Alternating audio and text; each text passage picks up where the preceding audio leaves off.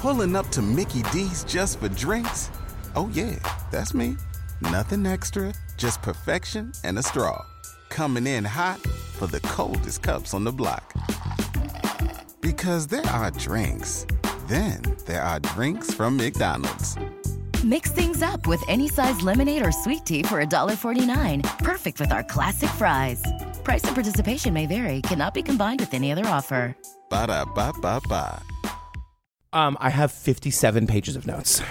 I have a lot. I have 57 pages of notes. Granted, I write in 16-point font, and it is like a gay pride flag of emotion. 16-point font is actually pretty conservative. I think it's more like 24. I have to be able to see it, Jillian. I'm just saying. You know what I'm just saying? What? Jillian Pensavalle. Patrick Hines. Ba-da-da.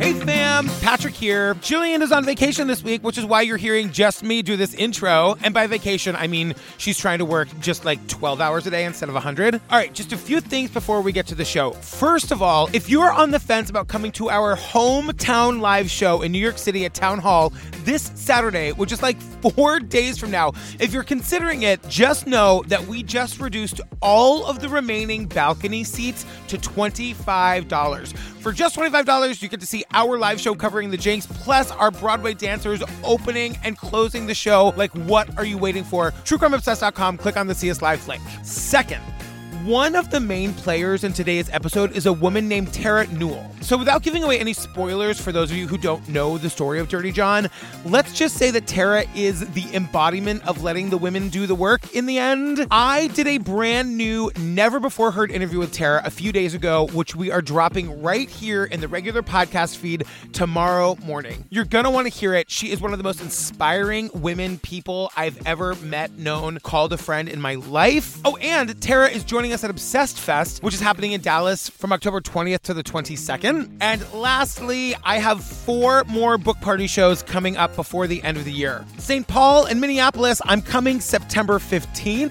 Beautiful Phoenix, I will be there December 3rd. Pittsburgh, I'm there December 8th and 9th, but the 8th is sold out, so get your tickets to the show on the 9th before they're gone too. And then Toronto, I'm coming December 10th. You can get your tickets to that at patrickfails.com. All right, fam, let's get to this wild and bananas episode and all of the badassery that is our friend Tara Newell. Newport Beach 911. I need an ambulance right away. Someone's been stabbed. It's a girl. Do you see blood? Yes. I felt like I caused this. This is the last thing I ever wanted to happen. There are life and death stakes in this story. Many women were terrorized. I met John online. He made me feel wonderful. It was the best feeling in the world. His profile said that he was single, a doctor, everything you want to see in a man. John was very attractive, very, very charming. John Meehan was a serial predator. He went from victim to victim. I knew he was trying to hurt my mom, hurt my family. He said I was a whore and a bitch, and I was going to pay for what I did. He broke me in half. I was a good person. Hi, Mom. He's going to turn on you and destroy your life. John is the most dangerous, devious individual that I ever prosecuted. I was worried that John was going to kill me to try to get the money. Inside the backpack, he had a revolver, hundreds of rounds of ammo. I knew that John was capable of murder.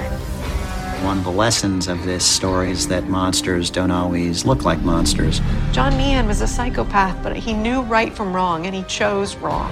You enjoy your time left on this earth, okay? John was evil. This guy grabbed me by the waist.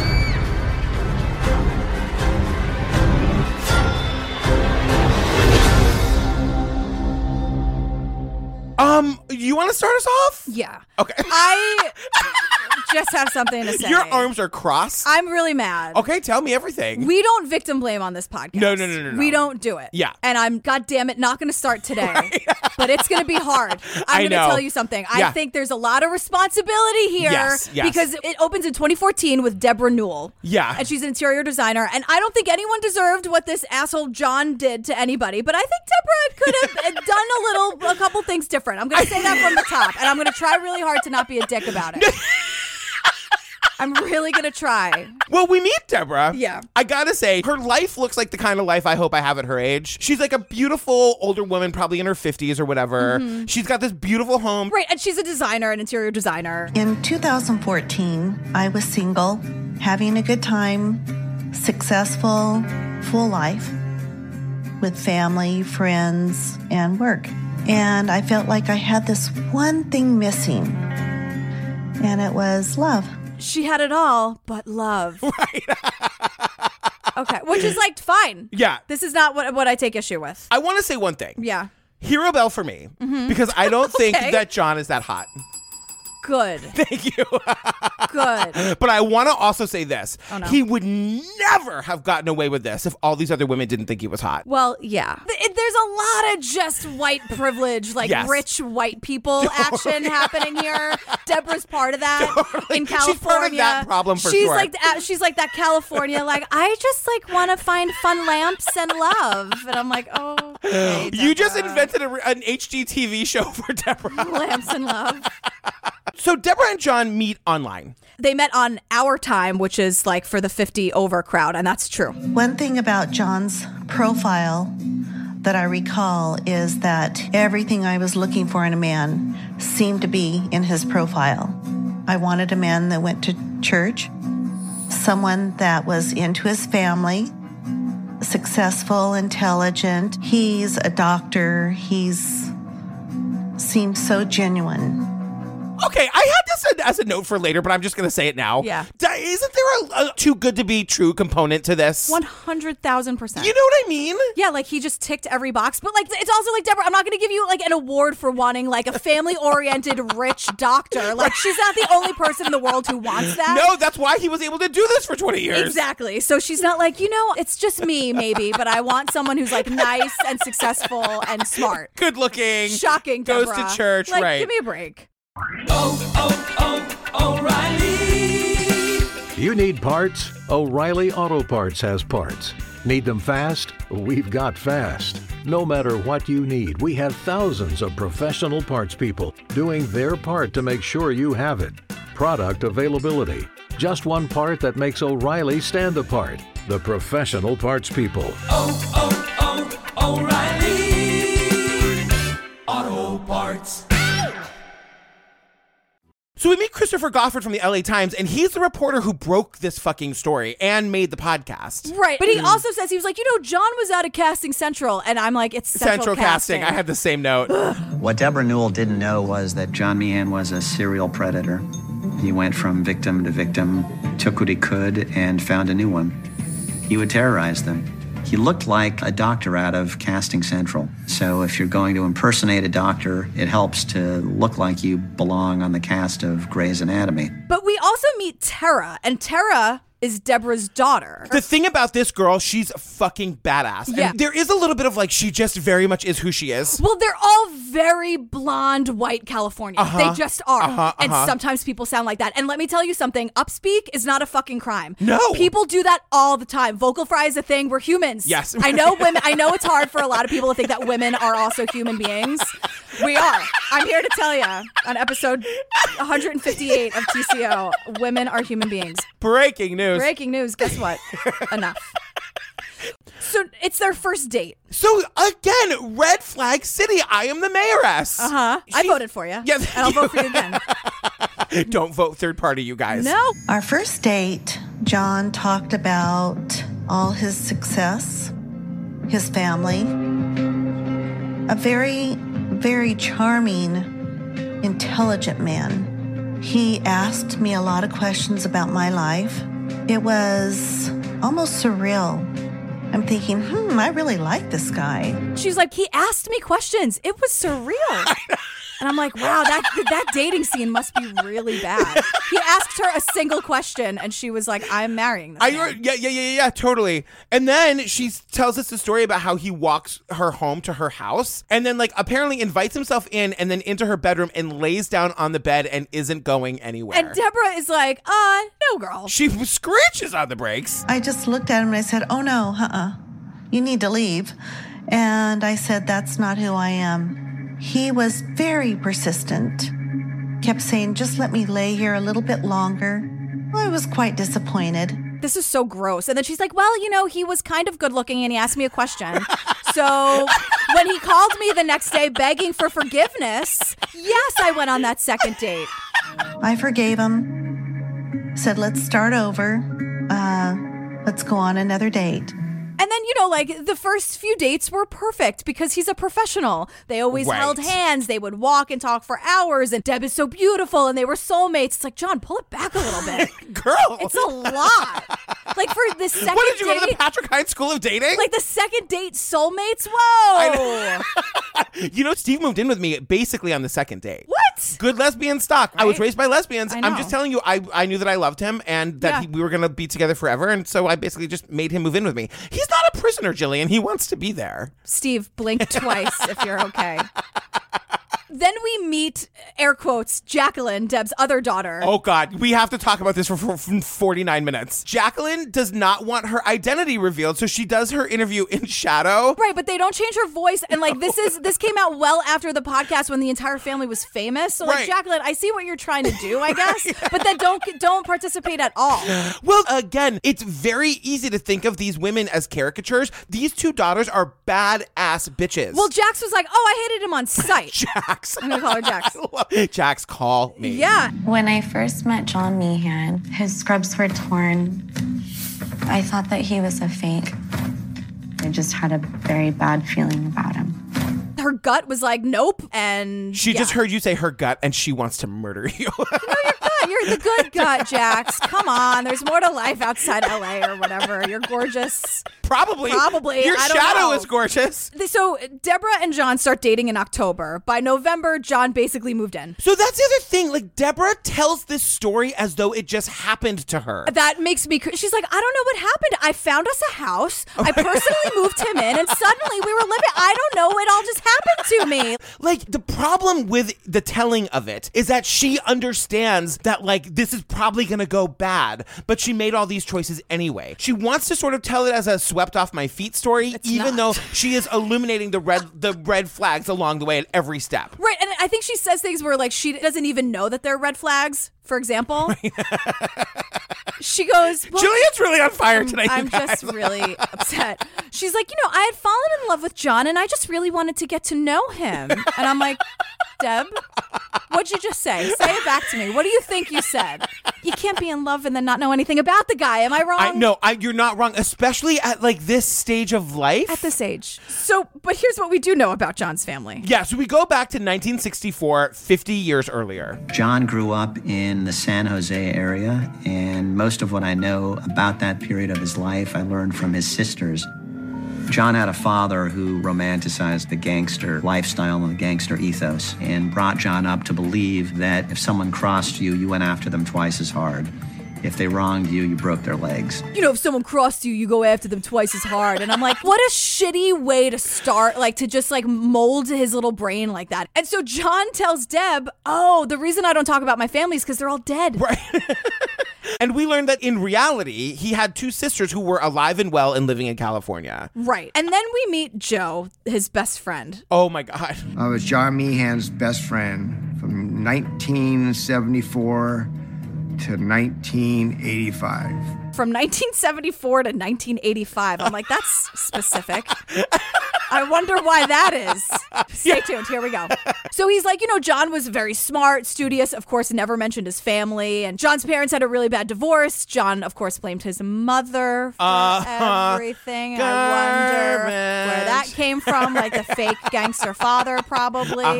Great. But then we learn that John really wants to make a quick buck. So he pitches the idea to his friend Joe of being gigolos. You guys... Gigolos. That's right. I said it. Because they said it. John just came up to me and he said, we can make so much money doing this gigolo thing. We would have sex with older women and we make all this money, a couple $100 a pop. Back then, that was a lot of money. So here's the thing. We see pictures of John, and John's a very hot, like, handsome, older guy, whatever. You just said you don't think he's hot. But I can see how people would be attracted to him. Okay. This guy, Joe, does not look like a guy that, like, older women are going to pay to have sex with. Right. So he's painting a picture where they were supposed to be these, like, young, hot studs. Just a gigolo, and everywhere I go. They were gigolos, Jillian. And Joe's like, just to be like super specific, they were much older women. Right. Who like really wanted to get some. And this kind of sparked the idea that like, oh, like older women kind of want like a young piece like me. Young hot piece like me, says John in his stupid dumb brain. And so that's kind of what sparks this whole thing. Again, of him trying to manipulate older women. They were gigolos. I know. Is that a thing? I mean, I think it's just sex work, really. Like, right. So yeah. You just never think of it. What a world. I know. What a time to be alive. Time to be alive. So anyway, yeah, I guess gigolos are a thing. In conclusion, thanks for coming to our TED Talk. So, yes, med school is expensive. Right. Some people take a second job or take out a loan or something. What did John do, I wonder? John became a coke dealer. Because, you can't be one thing without being another. He started to dabble into drug sales, cocaine, and he started selling large amounts. He started getting real big. He started bragging about how he was cutting the coke, and it was like half the grade it was when he got it. He saw green. It was money, money, money. All hours of the night, people were coming over, 3, 4, 5 in the morning.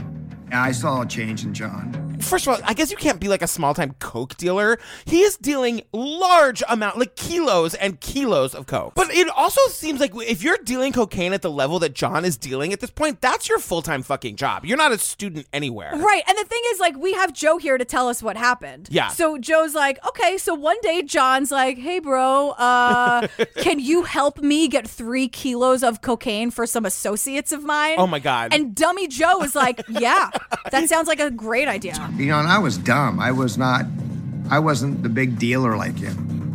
And I said, okay, yeah, I got some guys. I went and set it up. And also, like, how does Joe also know where to get 3 kilos? Who are these associates? It makes no sense. Like, how do you do this? So the next day, partying, coke everywhere. And the freaking ATF busts in. The door just came a hole through it.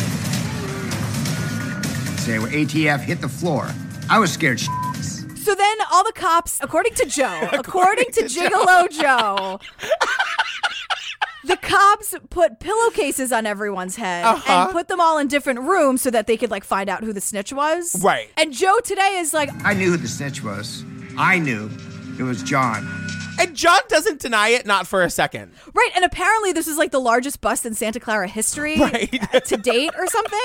And so John's like, hey, Gigolo Joe, yes, it's me, I'm the snitch. Because the thing is, you can't go to med school with something like that on my record. So I, John, have decided that you, Joe, are going to take the fall for me. Yes. And I was like, so that's why the dates are so specific about why they were friends. That's exactly why.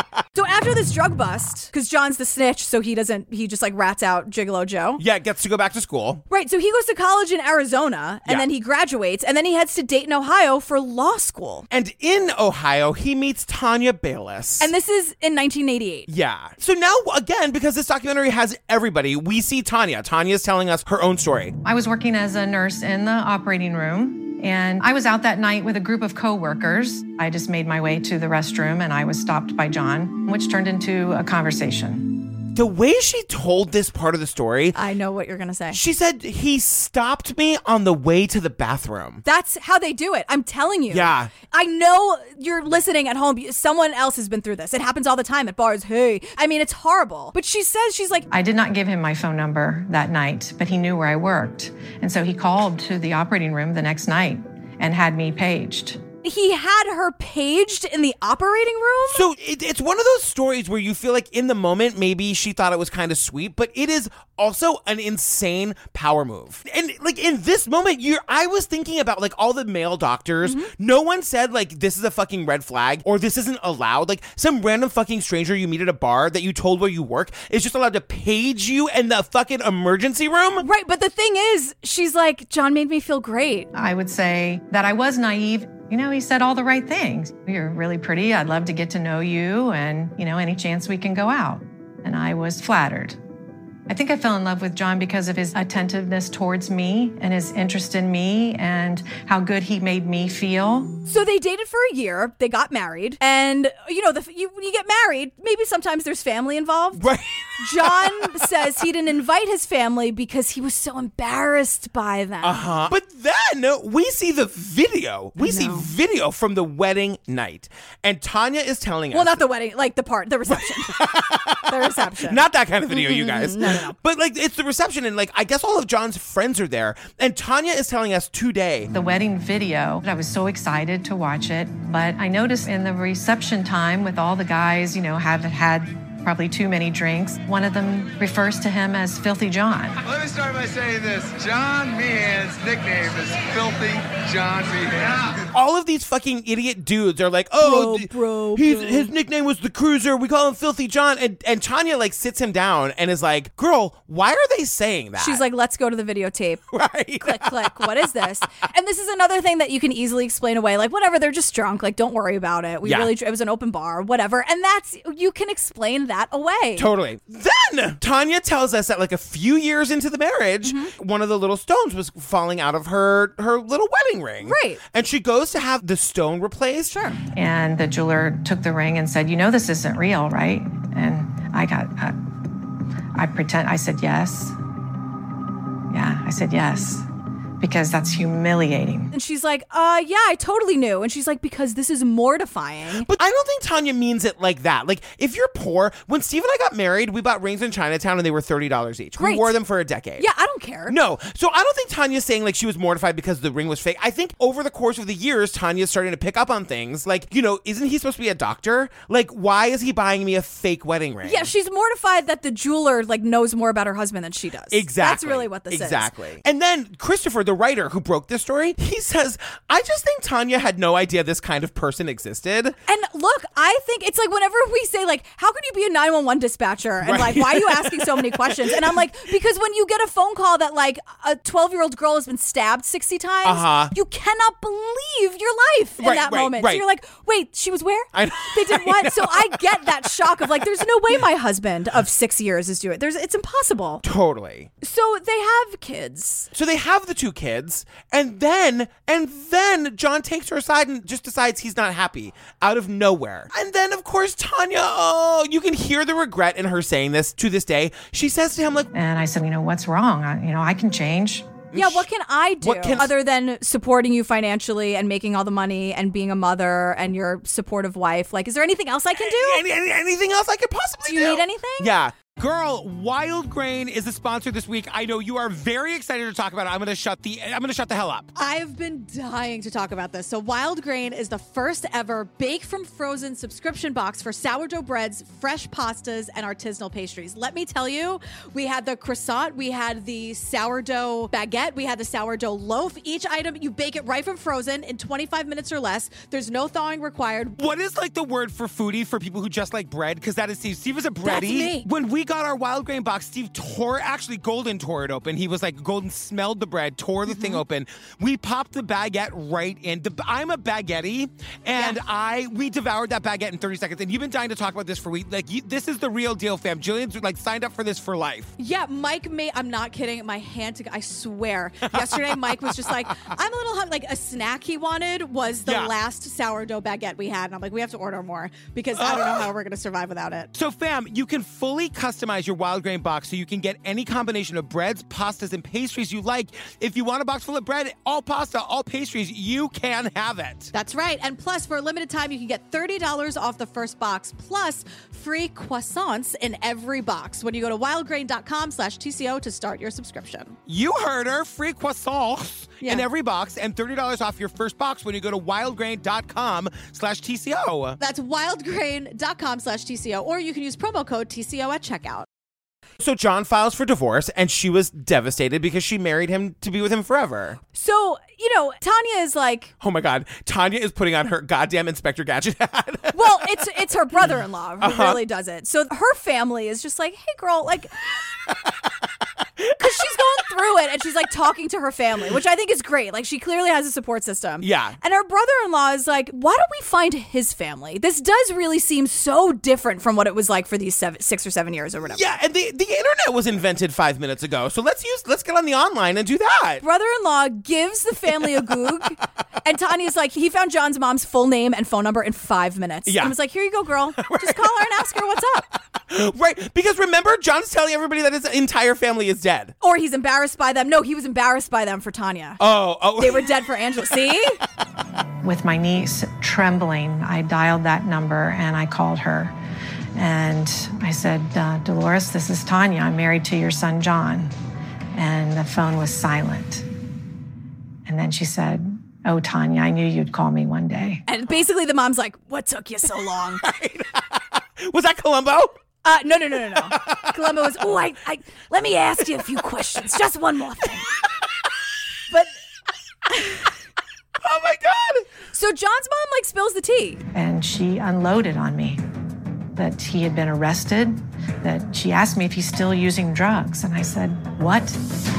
John's mom is like, actually, you know what? Just call his sisters because they'd love to talk to you. And Tanya's like, sisters? Right. So I called both of his sisters. They laid out a lot of stories about insurance fraud, about having a friend, hit him with the car on purpose and he broke his leg and he got some money for that he had put some glass intentionally in his taco at Taco Bell and filed a suit against that. That was not congruent with the man that I married. So Tanya's like, this is interesting information. And then she just starts straight up snooping. She's like, my brother-in-law did that awesome Googling thing. Like, let me see what I can find. And she finds like her coworker's photo with like their face circled, like creepy serial killer shit. Seriously. Directions to a hotel room. And then like all the anesthesia drugs. John had potent anesthetic drugs. There was no reason for those to be there. I'm a nurse anesthetist. There's no reason that you bring home drugs. I knew that something was wrong, but I didn't know what it was. And then, as if it can't get any worse, right, she realizes that not only was John using the drugs himself, but he was shipping the drugs from Ohio to California to his brother. And then his brother fucking dies. He overdoses. He overdoses on the drugs that John was sending to him that he was obviously stealing from the fucking hospital. They call me and say the brother is dead. Then basically I'm saying this needs to end right now. I can't hold on to this information. I don't know exactly what he's doing, but I've got to report this. That's when, I went to the police and said, this is what I know. The minute Tanya learns about this, right down to the nearest precinct, and she tells the cops everything. Yeah, my husband basically killed his brother by supplying him with these drugs, which is absolutely tragic. Right. In the middle of all of this, John moves to Indiana. Yeah. John moved to the state of Indiana, started working there, and some friends of mine who are also nurse anesthetists warned the board that he was there. This is a period of time where things got really scary for me. John believed that I was the one making the calls to the Indiana Board of Nursing and ruining his career. So now, all of a sudden, John is making these, like, unbelievably terrifying, threatening phone calls to her. Right, that she records and sends to the police. Smartly. I have it on excellent authority. You're the one who's been making the phone calls. I have never called the Indiana Board of Nursing. I got a big smile on my face, and you know why? Because it's going to get done. What's going to get done? You will understand when the time comes. I'll be in Bermuda having a big Cobra Libre with a 22-year-old when it happens. That's you nice. Keep that in mind. These phone calls are fucking terrifying. He's basically talking about, like, having her killed. He's saying, you should enjoy your time left on this earth. That, to me, it's very clear. Yeah. I'm not Columbo, but I know that. Seriously. And she's like, you dumb bitch. Everyone's going to know it's you. Right. Who else could it be? It's always the husband, you idiot. So we meet Detective Dennis Lucan. Yeah. And he came on the scene in 2002, and that's when things get turned around. Right. Lucan is here to save the day. The case had kind of gone cold, and I had joined the Warren County Drug Task Force, and my boss asked me to reopen the case in 2002. We knew that he was stealing drugs from patients to feed his addiction. He was a pathological liar. He had no conscience. He had no remorse. And that's what made John so dangerous. Because the thing is, like, we learned John moves around from state to state and county to county and different jurisdiction for years. Yeah. So it's hard for people to keep track. So now, like, he ends up in Newport Beach, California, and now we're back to Deborah. Right. So it's 2014. It's 14 years after the whole Tanya situation. Right. And now it's like Deb found the house. They're going to move in together. And she's like, you know, it was moving way too fast for me, but I moved in with him anyway. Right. From this point on, almost everything Deborah says starts with, it really made me feel awful. I really didn't want to do it, but I did it anyway. Everyone in my life was telling me not to do it, but I did it anyway. So remember Tara? Yes, the Tara. daughter. So she tells us a story about like going to her mom's where, of course, John has moved himself in. Right. And remember, the daughters hate him. Right. And so this is causing a lot of tension. So Tara's like snooping. I noticed that there was a box in the closet. I quickly shut the door because I didn't want it to see me snoop through his stuff. On top of the box, it had a nursing certificate. He said he was a doctor. I just didn't appreciate being lied to. So Tara goes and confronts her mom. And Tara, the voice of reason, again, the daughter, the child, is trying to be the rational one in the room to the adult, her mother, saying, why are you moving in with this person you've only known for 2 months? Right. But Deborah, who's told us 15,000 times that this was all moving too fast for her, she says, you know, well, I looked at Tara and I said, Tara, you know, this is my life. And, you know, please just let me live it. Your Deborah's right on. And I'm like, well, Tara, you know, this is my life. You know, please let me live it. Thank you. I know. I hate it because I'm like, Deb, you just told us you thought it was all happening too fast. And here your daughter is like, stop gaslighting your own fucking kids. And then John sees this conversation happening. And according to Tara, he came up behind my mom and started screaming at me. Yeah, you want your mom to yourself. What a monster. Right. You're just jealous. Like all this stupid shit. But this is the first of a million times where, like, I understand that everybody comes to their own situations with their own baggage or whatever. But if I was ever with somebody, Jake Gyllenhaal, for example, after Steve's untimely passing. Absolutely. And that Jake, you had absolutely nothing to do with. That I had nothing to do with. I was with you the whole night. Exactly. Drinking. And Jake were to start screaming at Daisy, I would have to dismiss Mr. Gyllenhaal. Right. You can't have a new boyfriend screaming at your child. You just allow that shit in your house. And Deb did it. I mean, they only knew each other for 2 months, but most of that time, she just let John treat her kids like shit. When all her kids were trying to do was like, hey, mom, right? Can you stop? Right. And the thing is, like, Tara was right. She found a lie. Right. On paper, she found a lie. Tara left. I confronted John, but he had an answer for everything. They said that he didn't lie. He had his doctorate. They're basically the same thing, but one is under the nurses and one is under a doctor's. And he said, but we both put people to sleep. John was so persuasive. I know I keep saying this, but he was that good. So Deb and John start going to therapy. Great. So John, he uses this to manipulate her. Right. So he's like, therapy, perfect. He's going to take over this therapy session and basically lie to the therapist and get the therapist to agree with him. So he can say, like, Deb, what have me and the therapist been saying to you? Right. Oh, he's so gross. So in therapy, John's like, well, her kids are super spoiled and need boundaries. Right, but then one of them is telling us, like, the boundaries consisted of not having my kids attend Thanksgiving if they were going to have this kind of behavior. Deborah uninvites her daughters to Thanksgiving. Yeah. Which is really, this is really, truly heartbreaking. Honestly, though, they probably had a much better time at some restaurant or wherever. With their friends. They had a Friendsgiving. Like, they were fine. But it's heartbreaking that you're standing here literally screaming at your mother saying, can you please look at what reality is? And she's like, but I think he's cute. Right. You can't come to Thanksgiving now. Right. What?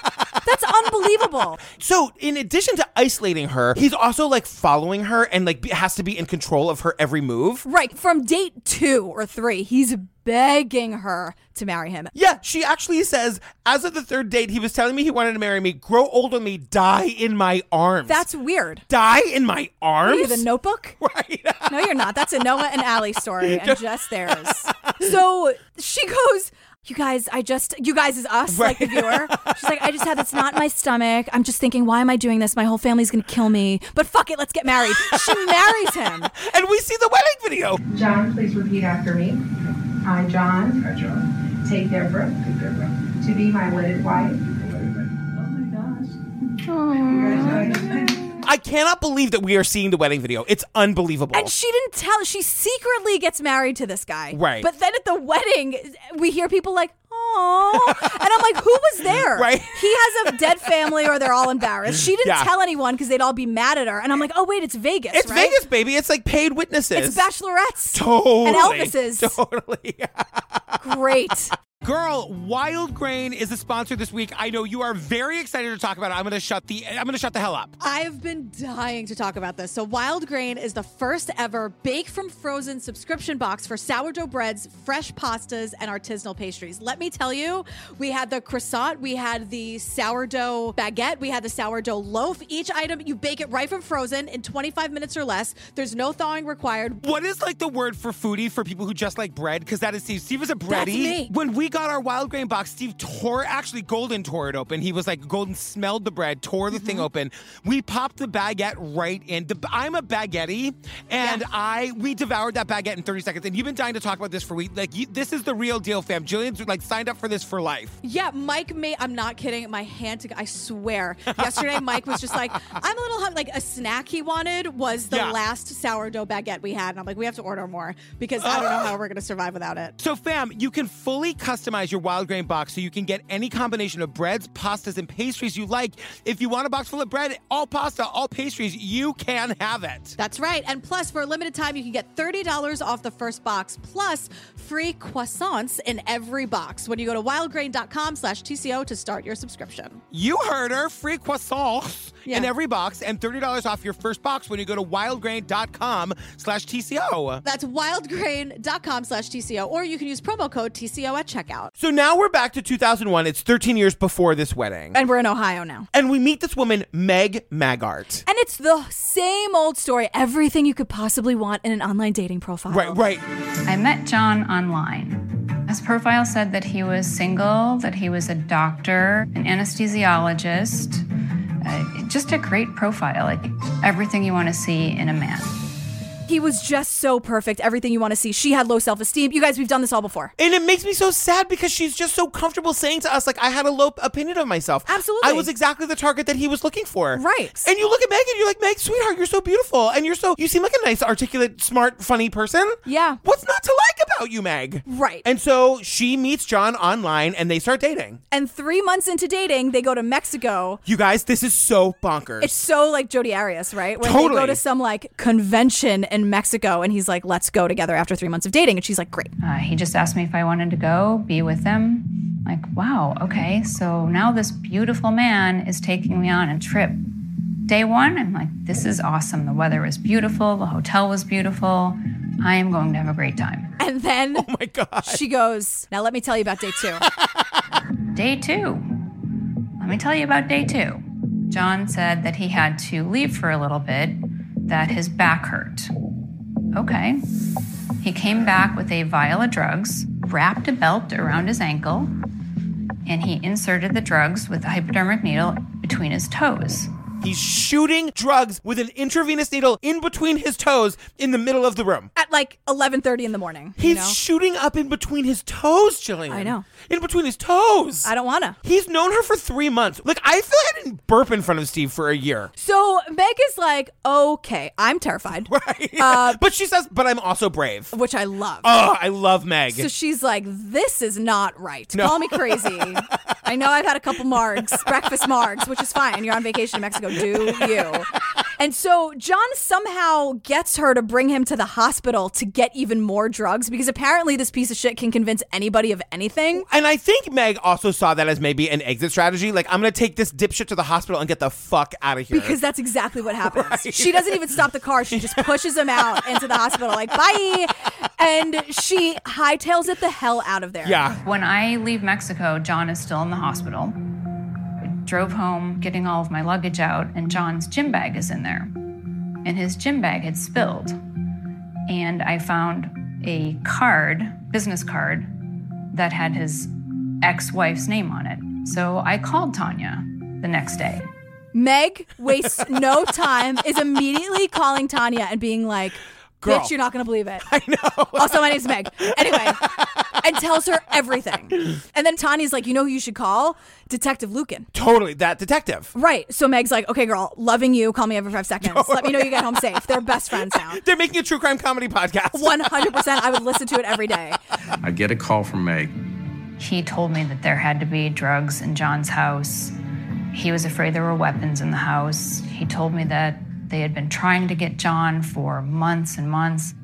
He asked me if I would go into the house and see if I could find any drugs. She does it. You guys, she does it, and she's telling us that she's scared out of her fucking mind. She's like, I know that piece of shit is on a bed in Mexico, but like I was afraid that every second he was gonna pop up right behind me. Absolutely. Yeah. No question. And then they did this thing in the documentary reenactment where like they did like an image of a man and I screamed. Did I you? screamed. Girl. I know. He's not here. It's okay. So everything that incriminates him is up in the attic. I was so afraid to stick my head up there. Stuck my head up there, and it was chock full of empty vials. There were vials stuck in the gym shoes. There were vials everywhere. I couldn't believe it. Like, this is really true. And this man is now going to kill me because I helped. She is incredulous. She can't believe. She's like, oh my God, I really liked him. I was in Mexico with him. I know, like this morning. Those breakfast marks are just wearing off. I know, and that'll sober you up real quick, seeing vials and weapons. Yeah. So she's now in fear for her life because she's like, who is this person? Oh my God, can you even imagine? I cannot imagine. So she calls Detective Dennis back, and she's like, bitch, you're not going to believe it. And he's like, I'm on my way. So they get a search warrant, and then they get to the house and really turn the place upside down. They're finding guns, which she can't have because of the restraining order that Tanya had against him. I'm sorry, just your turns of phrase when you said turning it upside down. I don't know why that was so funny. That's a thing people say. It totally is. Sometimes when you react like that, I'm like, did I say it wrong? No, because I probably did. You guys, being a woman, I'm just like, what did I do wrong? That's what it's like. Can you imagine? I sneeze and say I'm sorry. It's bad. And I'm a good sneezer. I go into the elbow pit and I just go, oh, I'm sorry. Isn't that so awful? I love you so much. Isn't that horrible? That is really horrible. I need to stop. Like, I just need to stop. It's just a thing. Like, that needs to get out of my body. I'm sneezing. I'm a human. That's okay. So they find a gun, which, funnily enough, John can't have because of that restraining order that Tanya with the girls, Emily and Abby, has against him. So they're like, this is great. It can't, like, every single thing they uncover is horrible, but also awesome. Yeah. And so they actually charge him. He gets like hauled into court. You guys, he gets like all this time. He gets like 2 years in jail. He pulls this shit where he tells the judge like, okay, girl, I know I need to go to jail for this, but I have to like deal with my dogs. He has to like feed his dogs. Leave the dogs out of it, number one. I know. John is supposed to show up at 10 a.m. for sentencing on Monday morning. He doesn't show up. Lucan wastes no time. He calls Tanya, the ex-wife. That Monday, I got a call from Detective Lucan. And what he said to me was, Tanya, John did not show for his sentencing, and they sometimes take hostages. She needs to run like hell and get away from John. And he said, I want you to go get your children out of daycare and school and go hide. Hide. He says hide. Yeah, he's like, you need to run like hell and get away from John. Sometimes they take hostages. Can you imagine getting that phone call? No. It's like, detective. I know. I hope he said. Right. I hope the context is more like, how's your morning we going? Need to talk about this. And like, I hope you're sitting down. I'm going to tell you some really scary things, but also be running while I'm on the phone. Totally. Get on the cordless, girl. So Tanya didn't need to be that worried because John goes to Michigan where he robs 3 hospitals he used to work at. He robs them of their anesthesia kits. And you guys, this just gets crazier. Yeah. He goes to the hotel room where he like takes all the drugs. Right. Some poor hotel attendant finds him passed out on the floor. Right. This poor attendant calls 911. They get him an ambulance. He's in the ambulance. Like in the middle of the road, John jumps out of the ambulance. He jumped out of the ambulance, ran into a local department store, climbed up an elevator shaft, and fought like hell as the cops tried to climb up and get him. Runs up an elevator shaft. Which is like, how do you even... The superhuman strength of like 3 anesthesia kits coursing through his veins. Seriously. He's hanging on to like this elevator shaft. These cops are underneath him trying to jump up and get him. And get him. They can't get you, Em. I know.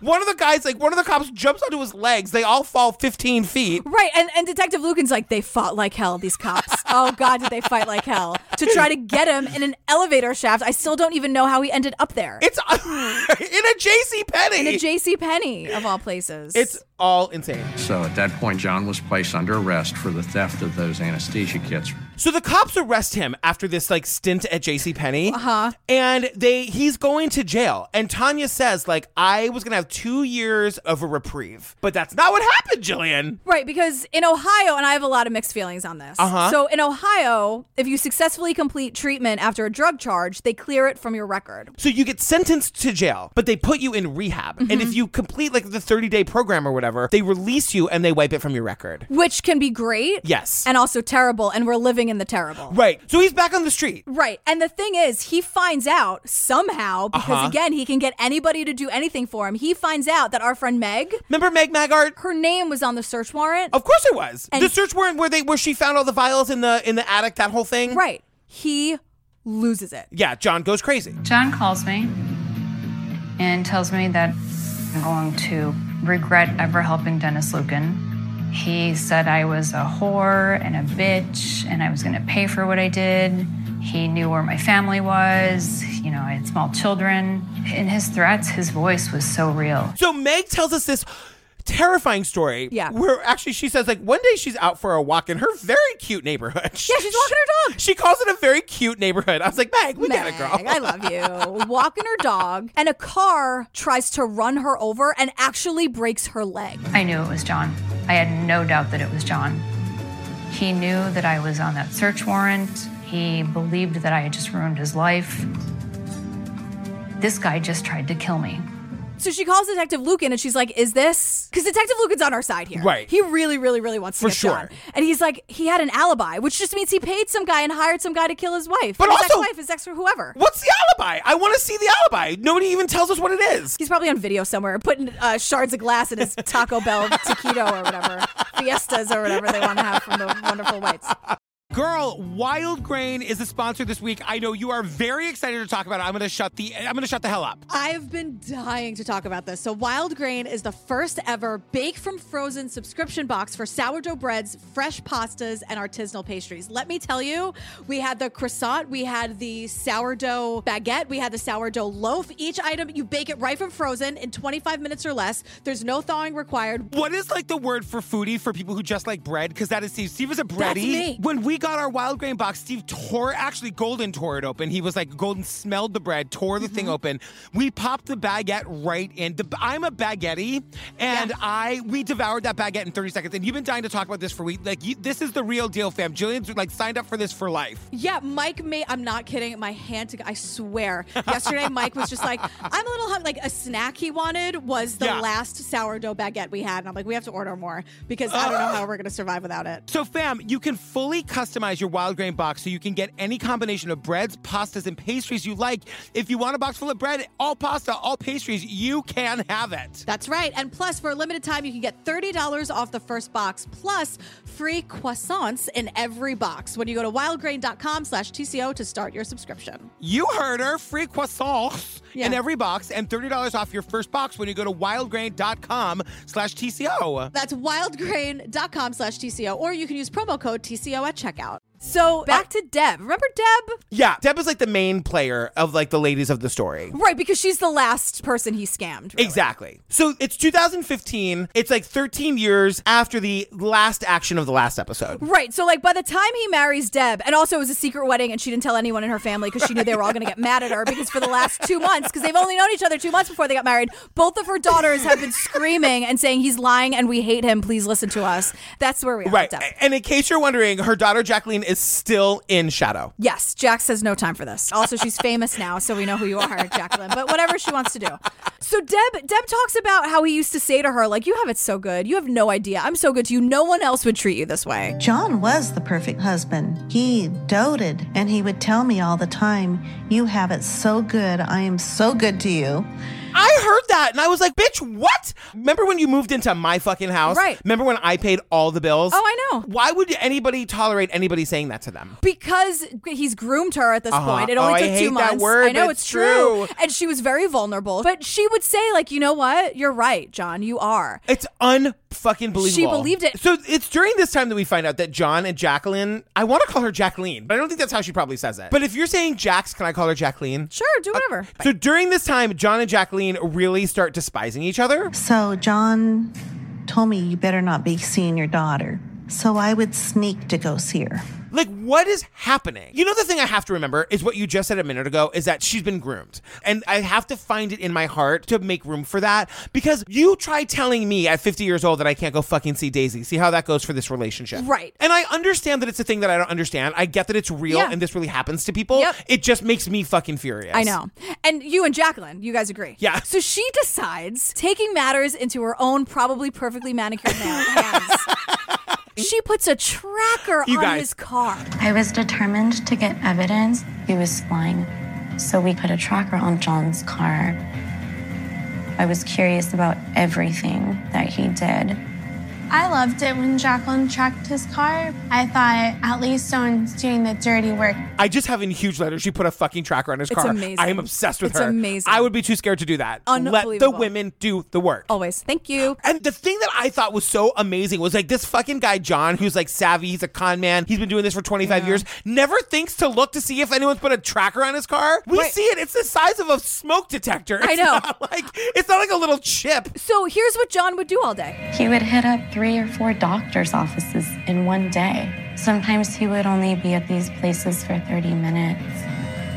My theory was he was getting different drugs at different doctors. And then he would go home and be on the TV playing video games, be sleeping for like 14 to 16 hours straight. And so Jacqueline asked Deb, Mom, I have some information here. Let me ask you something, like, just level with me here. If you knew for a fact that John was lying to you and I could prove it to you, would you still love him? Deb says yes. Back to Jacqueline and the tracker on the car. And she sees, I guess, you know, she has her the screen that shows like beep, beep, beep, that shows where the car is. She's like watching it. She realizes that the car is across the street from her high rise because John is now following her. It's just unfucking real. And she goes, I did not know what John Meehan was going to do, but somebody needed to stop him. So now her intention, and same with Tara, it's more about, this is bigger than us. Yeah. He needs to be stopped. Like, this is crazy. She put a tracker on his car. I cannot get over it. I know. So now, like, John and Deb are married. She's totally isolated from her family, but everything is saying, get out. I started missing my family so incredibly much.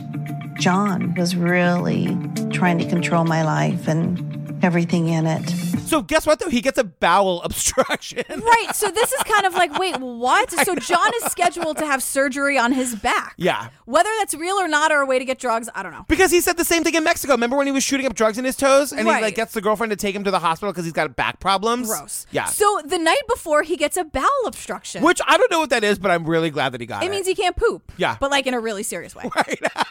It's like like you have to go to the hospital, like for real. How do you know when it's really serious? I don't know. I stopped Googling when I was like, okay, I get the gist of what this is. Moving on. We're not going to focus on this for more than 30 seconds on the app. So I X'd out. Okay. Again, your Goog history. It was a pretty safe week, honestly, in the history of my Goog history. How long does it take for a body to decompose in a trunk? You didn't have to do that this week? No, like plus chloroform. That was a really dark time. And it's going to live forever. Like it's on my record forever. Yeah, it's true. Like when does a body start to smell? That was horrible. That was a really bad time in my life.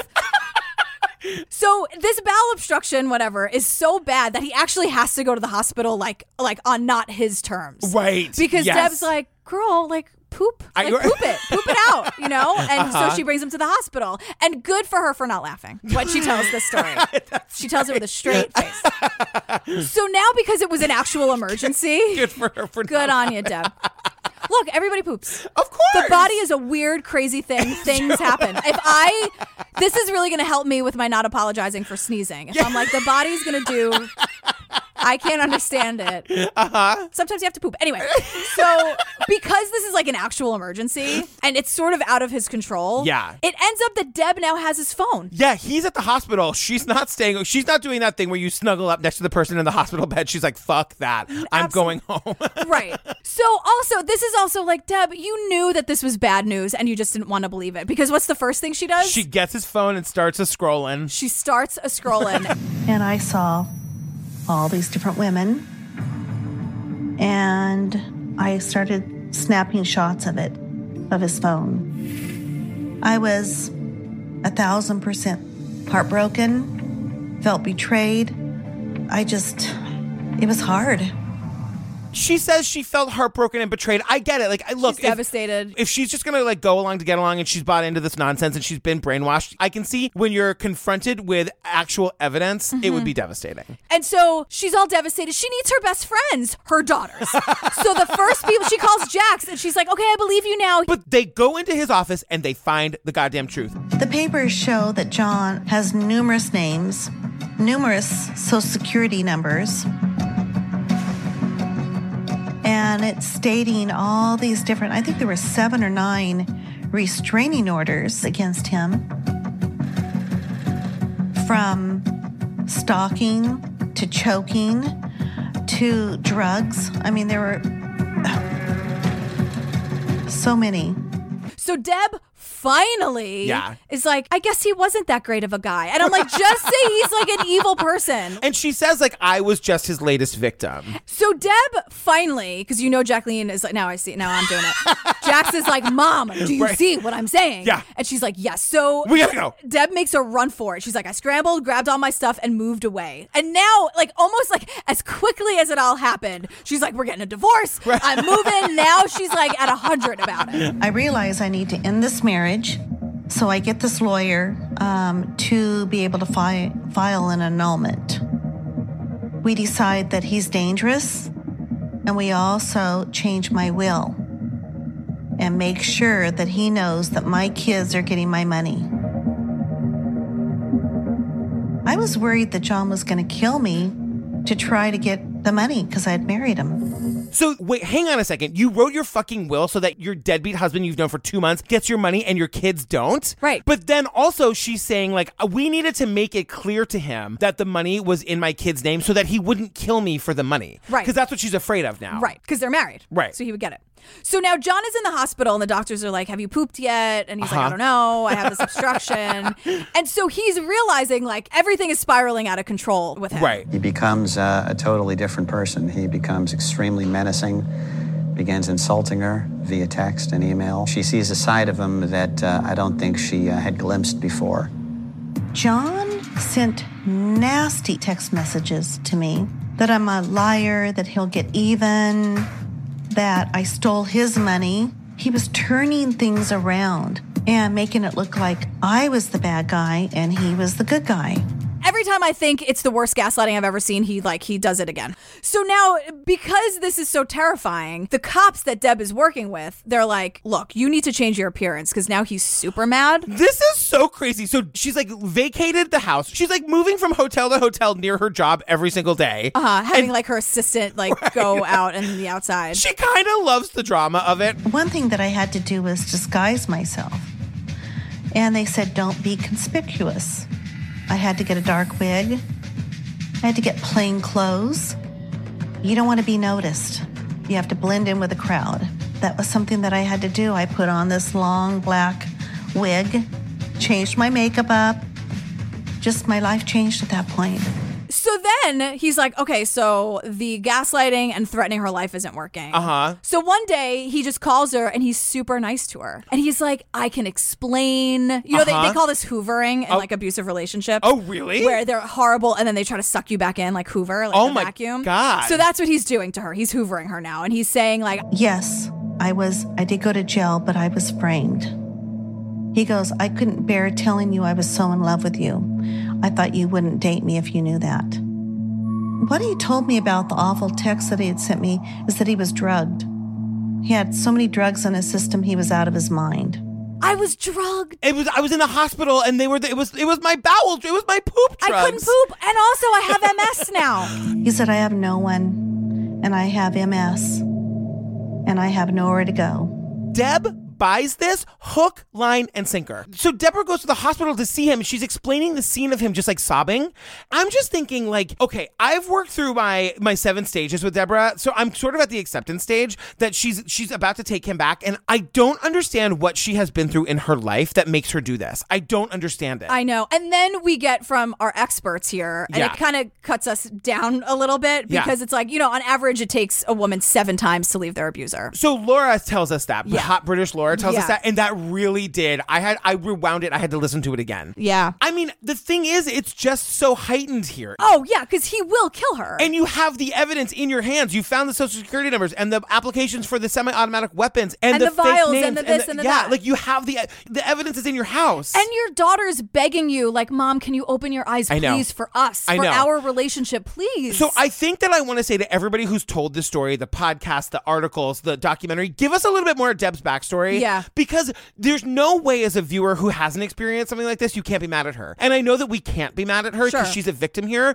I need to know more. I need to know more about why she is susceptible to this. Right. You guys, Deb gets back together with John secretly. So she tells us immediately, like, he's back in the house and things are just going right fucking downhill again. Yeah. And then we're right back to him trying to re-isolate her. One person he despised was Jacqueline. He saw me as a threat, and I saw him as a threat. He told me that if I went and I talked to her, he would make sure she was thrown in the ocean and never come out. You guys. And then she tells us, this is the last straw. This is when I knew I had to go. So Deb, she knows it on some level. She's got to protect herself. Yeah. So she has this nest egg. She's been hiding money for herself. Right. And also she wants to try to cut him off financially to limit his resources for like hitmen and like drugs. Right. And all the stuff that he's into. Because we never really get an answer about like, does he have a job? Is he getting paid? Or is he just living off of her? No, I think he's playing video games and sleeping for 14 hours a day as per my previous email and the tracker and the surveillance footage. Exactly. So Deborah is literally hiding bundles of $100 bills around the house. Right. So he finds the money. He comes storming in. He's like throwing the money at her. Yeah. And he says, what are you doing? And I looked at him and I said, it's my money. And he says, technically, it's both of our money. And started bullying me. And he says, I want you to hit me. I want you to hit me. He goes, if you hit me, you will never get up again. That moment took my breath away. Well, the thing is, this is when Deb's like, okay, so I'm going to go. Yeah. I'm going to leave. I'm sure there were 100 other things that were worse than that or on the same level, but she heard it when she heard it. Right. And she left. And that's really all we can be happy about. We see in the reenactment video, she like runs up the stairs and gets a suitcase and like throws some blouses in it and like runs out the front door. That must be terrifying. I know. That someone actually just threatened to kill you. Yeah. And then now you have to leave knowing full well that he is capable of doing this. Leave your own goddamn house. That you paid for. That you your paid money, for. Girl. So we come to find out that Deb has a house in Vegas that she's like building. Right, because she's had like a lot of work in Vegas. Yes. So she was splitting her time between California and Vegas. So she like has a little bit of a solace there. Yeah, and there had been a time that she tried to get him to like live there and it didn't really work out. But she knows that like she's got stuff in that house and she's got to like get there and get it all out of there. I grabbed the suitcase, took off, drove to Jacqueline's, and we got in the car. We went to Vegas to get anything we could out of the house. It was mine. So they go to the house and they're filming everything. Again, smartly saying like, we're not stealing. You have like a shoebox worth of bullshit here because you stayed here for 5 seconds. And also the house looks like the inside of his car. There's like milk cartons. There's no furniture anywhere. There's pizza boxes. This man is a fucking animal. He's a slob. He's disgusting. That's like mean to animals. Don't do that. I know. He's a slob. You're right. What they're doing is because they know he's going to go fly off the handle. They're filming him saying like, see, we're leaving all your pizza boxes, John. We see this home video. Exactly. It's crazy. Which is like, it's heartbreaking she has to do it, but I'm glad they did it. Yeah. You know, Jax has been Googling how to leave an abusive relationship and knew what to do. Left John all his shit. I'm gonna do all your stuff. I know your watches are in here, John. Don't worry. Okay, I have a video of everything. My other thing too is, where is John? Like, I'm afraid he's going to show up. I'm afraid he's standing right behind this wall while we're recording. Me too. But that's why the urgency, you could feel and hear and sense the urgency in this video. And they're like, you got everything? You got it? No, I got it. We got it. And really, that's how it is. I could hear myself because at one point, Jacqueline is like leaving the garage before the mom. You have your keys? You have your phone? I have everything. Let's go. Yeah. Mom! Look, I could hear myself screaming at my mother, like, we gotta go! I mean, it's so terrifying. Yeah. Well, guess what? What? Here we are, August 20th. This is when things get just so bonkers. Yeah. So this is when Tara comes back. Tara comes back, and you guys, we're off and running. Yeah. So Tara goes to work from 7 a.m. to 1 p.m. So Tara drives home. She pulls into like her parking garage, which is like open air. You can see into it. Okay. When I pulled into the parking garage, I looked over and this car was backed up into a space. I saw this guy with a tire iron. I get out of my car, I walk around, and this guy grabbed me by the waist. He looked me in the eyes and said, "Do you remember me?" It was John. Do you remember me? Yeah. It's also like, John, didn't you just see her like a weekend ago? But that's such a menacing thing. This is the moment. They all said this was going to happen. He's coming after one of us. And right from this moment, she is in a fight for her fucking life. I knew I was in trouble. I knew he was going to try to kill me. He's trying to push me towards his car. His trunk is open. I fight him as hard as I can. I'm kicking, I'm fighting. And so he has a knife. He's trying to throw her in the trunk. And we hear from one of the detectives, and they're like, she did everything right. When someone tries to get you in a car or anything, you kick and you scream and you fight for your life. And that's exactly what she did. You guys, it's the middle of the day. It's 1 o'clock in the afternoon. And so, remember, people can see into the parking garage? Yeah. All of a sudden, we meet this girl, Skylar. Who was like 14 at the time. Right. She's saying that she's looking down into this parking garage. I saw a man holding a knife and a woman screaming. He was raising a knife, bringing it down over and over. I told my mom to call 911 and tell them that somebody was being stabbed. She's saying to her mom, she's like, Mom, I don't know what the fuck is going on here. You need to call 911. I'm running into this knife fight. Right. So John is screaming. Tara is screaming. Yeah. There's a knife happening. So this is where, remember when I was like, the two things I remember from the podcast were not mentioned here. Yes. So what's also happening is Tara's dog named Cash, which is not, we don't have time, is also there barking up a storm and trying to rip John off of Tara. Is that right? So the dog is barking, John is screaming, Tara's screaming, there's a knife. You can't ignore these sounds. Also, it's 1 o'clock in the afternoon in this super fancy neighborhood. Yeah. Like, people are going to pay attention. Right. So John drops the knife. And it landed exactly right next to me on my right-hand side. I didn't even give it a second thought, picked up the knife, and I started wheeling back on him. I know it's either him or me. I'm stabbing him with all my might. I was fighting for my life. And she does what is known as the zombie stab, and she stabs him in the eye. So this is another thing. We learned throughout Dirty John, the podcast, that Tara was like obsessed with the zombie apocalypse. Right. That's not mentioned in this documentary at all, but And I it's remember very it from important. the podcast. Yeah. She loved The Walking Dead. Yeah. She was actually, for real, preparing to survive a zombie apocalypse. Yeah. If you've watched a single 5 seconds of any zombie movie in your life, you know that you kill them by stabbing them in the brain. Yeah. So what Tara did was all of this prep for the zombie apocalypse is what saved her life. And remember, Tara is 125 pounds. And 19 years old. And 19. John is 240 pounds. And saw this coming a mile away. He begins falling on top of me, and he gasps. I stabbed him once, like right here, and then I stabbed him in the eye. I just start screaming. Tara takes the knife and stabs him through the fucking eye. Piercing his brain. The dog is barking, pulling him off. The 14-year-old neighbor. It is a bonkers. He's done. And then she sort of rolls him off of her. Skylar, the neighbor, picks her up, calls the police. We hear the 911 call. Yep. Hi, I need an ambulance right away and the police. What address? Someone's been stabbed and he attacked a girl. It's a girl and her dog, and then a guy is on the ground. I'm not really sure what happened. We just heard her screaming. Do you see blood? Here. Yes. The police show up in this parking garage and we see the fucking dash cam. And we hear her. Yes. We hear Tara saying, I need to get away from him. Hey, what?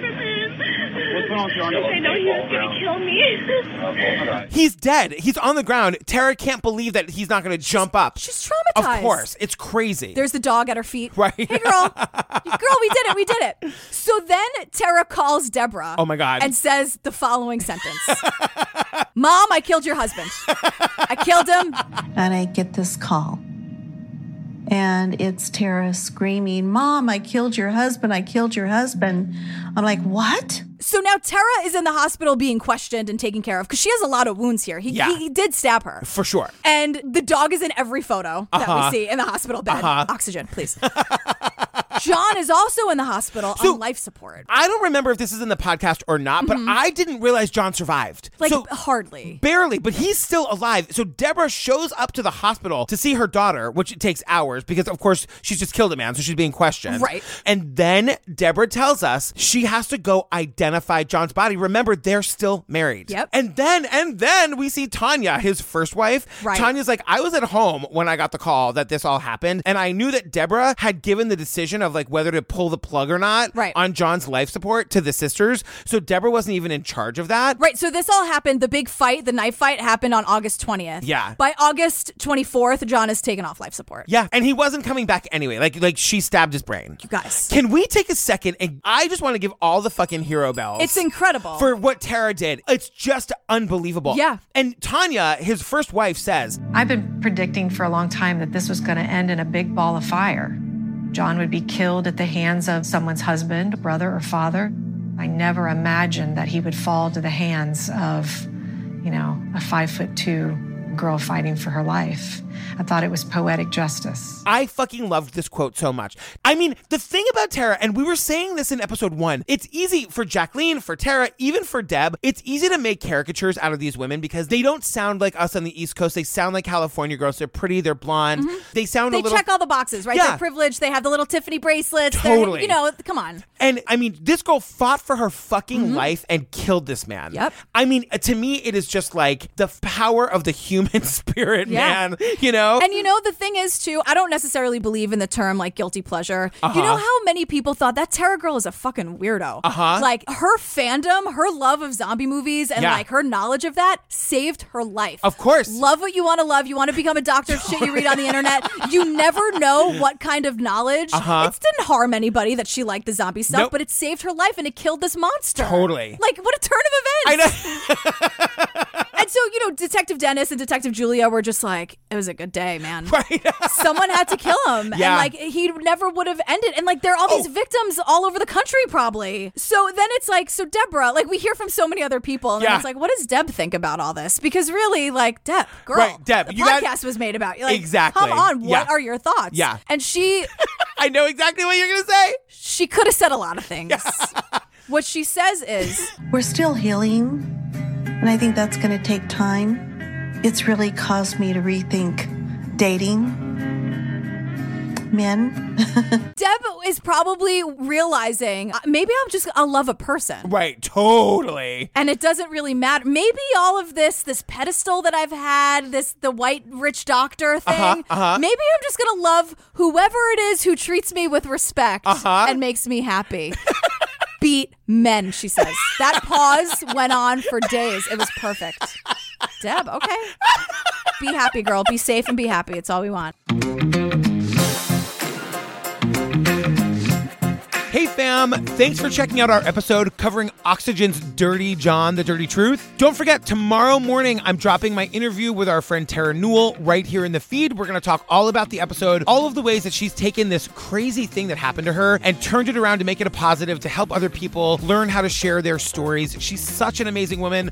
I cannot wait for you to hear it. Also, reminder, if you're on the fence about coming to see Jillian and me this Saturday at Town Hall for our hometown show, our last show before Obsessed Fest, we've just reduced all of the remaining balcony seats to $25. So for $25, you get our amazing live show covering the Jinx. We get the opening number and the closing number featuring our Broadway dancers. It's going to be a really, really, really fun night. Come and hang out with us. Get your tickets at truecrimeobsessed.com and stay tuned for the crazy and hilarious outtakes from this episode. But that's what's so amazing about Jacqueline. I can't stop saying her name. You can't. Like that. Jacqueline's uninvited. She's like, I'm not going to Thanksgiving. Don't even ask me. She's going to I will write come to Thanksgiving in shadow. a formal invitation that says, I'm not coming to Thanksgiving. Don't ask me. XOXO Jax. I love her. Jacqueline. We're going back in time again. Back in time. Rewind. How is this the first time that I've done that? I don't know. We're going back in time. Because I always steamroll it with rewind. What I do. Yeah, that works. Can I just tell you a really quick story? Is it about Daisy pooping? No. Wait, can I just stop you for 1 second? Because Tara gives us a Mrs. White. She literally goes, I hated him so much.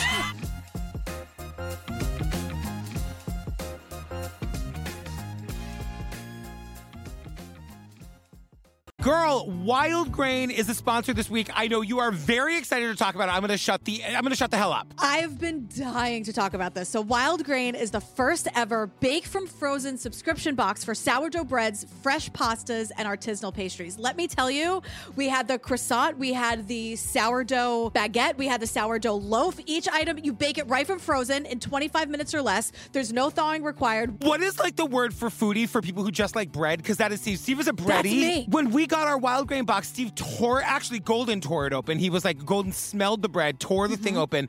We popped the baguette right in. I'm a baguette, and we devoured that baguette in 30 seconds. And you've been dying to talk about this for weeks. Like, this is the real deal, fam. Jillian's like signed up for this for life. Yeah, Mike made, I'm not kidding, my hand to, I swear. Yesterday, Mike was just like, I'm a little hungry. Like, a snack he wanted was the last sourdough baguette we had. And I'm like, we have to order more because I don't know how we're going to survive without it. So, fam, you can fully customize your Wild Grain box so you can get any combination of breads, pastas, and pastries you like.